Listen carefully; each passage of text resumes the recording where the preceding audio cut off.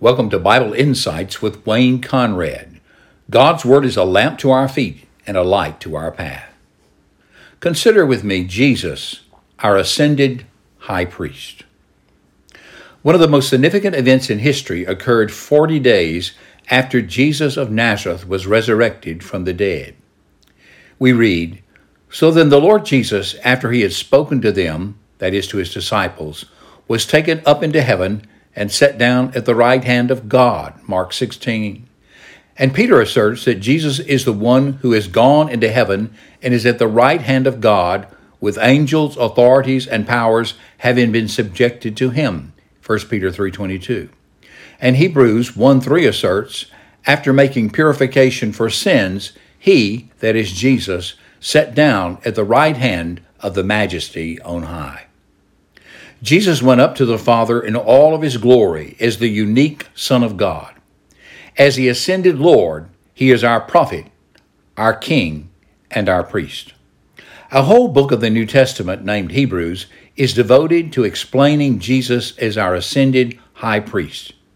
In Hebrews 8:1, we read, "Now the main point of what we are saying is this: we do have such a high priest, who sat down at the right hand of the throne of the Majesty in heaven, and who serves in the sanctuary, the true tabernacle set up by the Lord."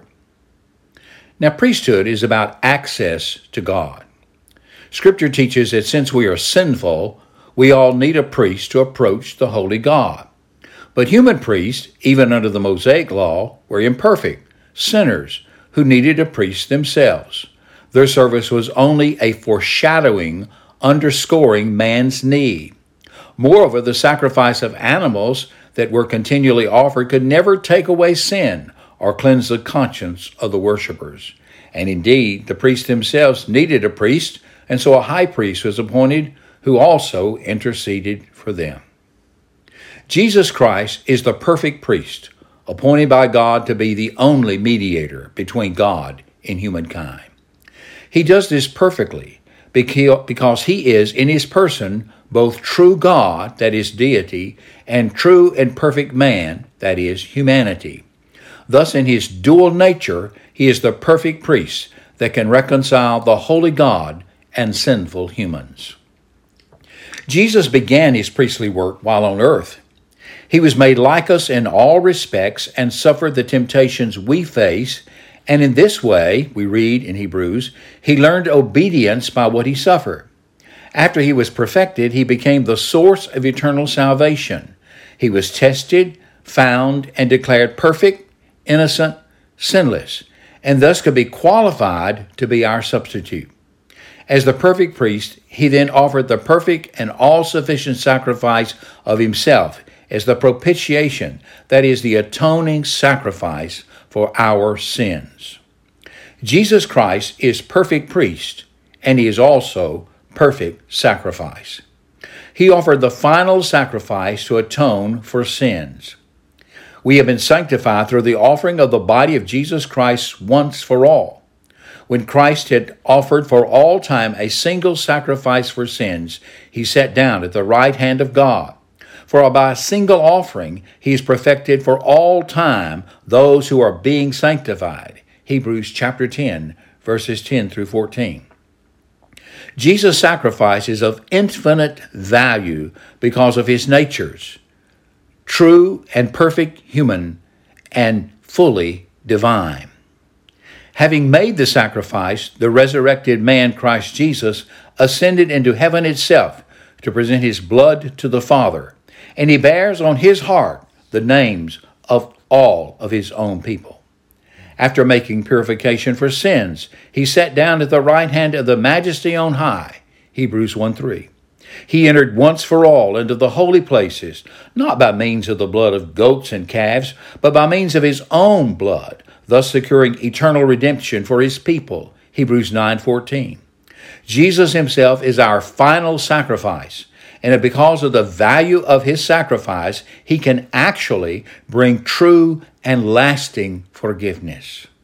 In the words of Isaac Watts, "Jesus, my great high priest, offered his blood and died. My guilty conscience seeks no other sacrifice beside. His powerful blood did once atone, and now it pleads before the throne.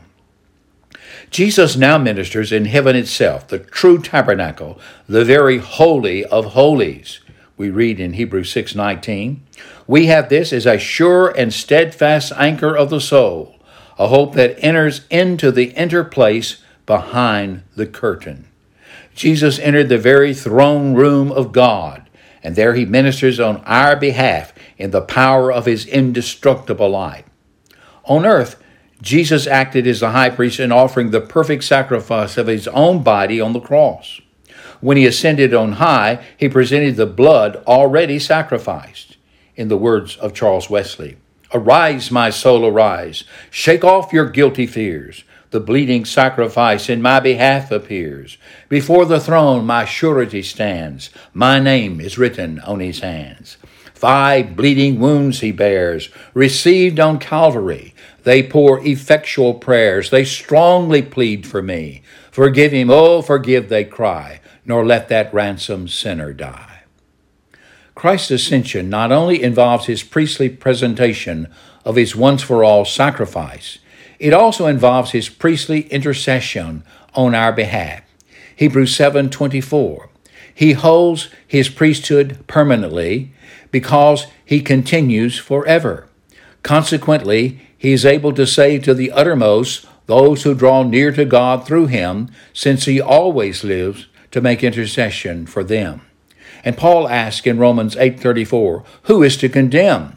Christ Jesus is the one who died, more than that, who was raised, and who is at the right hand of God, who indeed is interceding for us." Oh, glorious thought. "Behold, the throne of God above. I have a strong and perfect plea, a great high priest whose name is love, whoever lives and pleads for me. My name is written on his hands. My name is hidden in his heart. I know that while in heaven he stands, no power can force me to depart. No power can force me to depart." Words by Charity Bancroft. It is the mystery of our Lord Jesus Christ in heaven as our great high priest that guarantees our eternal salvation and gives us assurance and great confidence that we will one day stand before God complete and glorified. In his resurrected human flesh, Jesus has entered as our forerunner. Hebrews 6:19. We have this as a sure and steadfast anchor of the soul, a hope that enters into the inner place behind the curtain. Where Jesus has gone is forerunner on our behalf, having become a high priest forever after the order of Melchizedek, that is, in the power of an endless life. Kevin DeYoung writes in his book, The Good News We Almost Forgot, "Christ's flesh in heaven is a guarantee that ours will be there too someday. Our hope is not an eternity as disembodied souls, but real, resurrected, material human bodies in God's presence forever. Christ's body is the first one there, but not the last." End of quote. Hebrews 4:14 exhorts us, "Therefore, since we have a great high priest who's passed through the heavens, Jesus, the Son of God, let us hold firmly to our confession." Christ as our high priest in heaven is the basis and the ground of assurance that our prayers are received and that he will give mercy and grace in our times of trial and failure. For we do not have a high priest who is unable to sympathize with our weaknesses, but one who in every respect has been tempted as we are, yet without sin. Let us then with confidence draw near to the throne of grace, that we may receive mercy and find grace, that is, undeserved favor and help in time of need. Hebrews 4:15 and 16. He always prays for us, and he also takes our prayers and he offers them to the Father in his own name and in his own merit. In addition, our high priest is both our worship leader, even our songster, and the one who is worshiped. Hebrews 2:14 relates, "The one who sanctifies," that's Jesus, "and those who are sanctified," that's who believe on him, "all have one Father. That's why Jesus is not ashamed to call them brothers, saying," and quoting from Psalm 22, I will proclaim your name to my brothers. I will sing hymns to you in the congregation. Did you catch it? Jesus sings with his people in the congregation. He sings before the throne of the Father in heaven while we're offering our praises to him here on earth. Jesus takes our worship, our prayers, and wraps in his own worship and prayers and presents it to the Father. Hebrews 12:22 and following. You have come to Mount Zion, to the city of the living God, the heavenly Jerusalem. You've come to thousands upon thousands of angels and joyful assembly, to the church of the firstborn, whose names are written in heaven. You've come to God, the judge of all, to the spirits of the righteous made perfect, to Jesus, the mediator of a new covenant, and to the sprinkled blood. Therefore, since we are receiving a kingdom that cannot be shaken, let us be thankful and so worship God acceptably with reverence and awe. When he, that is Jesus, the Lamb of God, took the scroll, we read in Revelation 5, the 4 living creatures and the 24 elders fell down before the Lamb. Each one had a harp and gold bowls filled with incense, which are the prayers of the saints. And they sang a new song. You are worthy to take the scroll and to open its seals, because you were slaughtered, and you redeemed people for God by your blood from every tribe and language and people and nation. You made them a kingdom and priests to our God, and they will reign on the earth. Then I heard every creature in heaven and on earth and under the earth and on the sea and all that is in them saying, to him who sits on the throne and to the Lamb be praise and honor and glory and power forever and ever. Amen. Praise be forever to the Lord Jesus Christ, our great high priest in heaven. Look to him.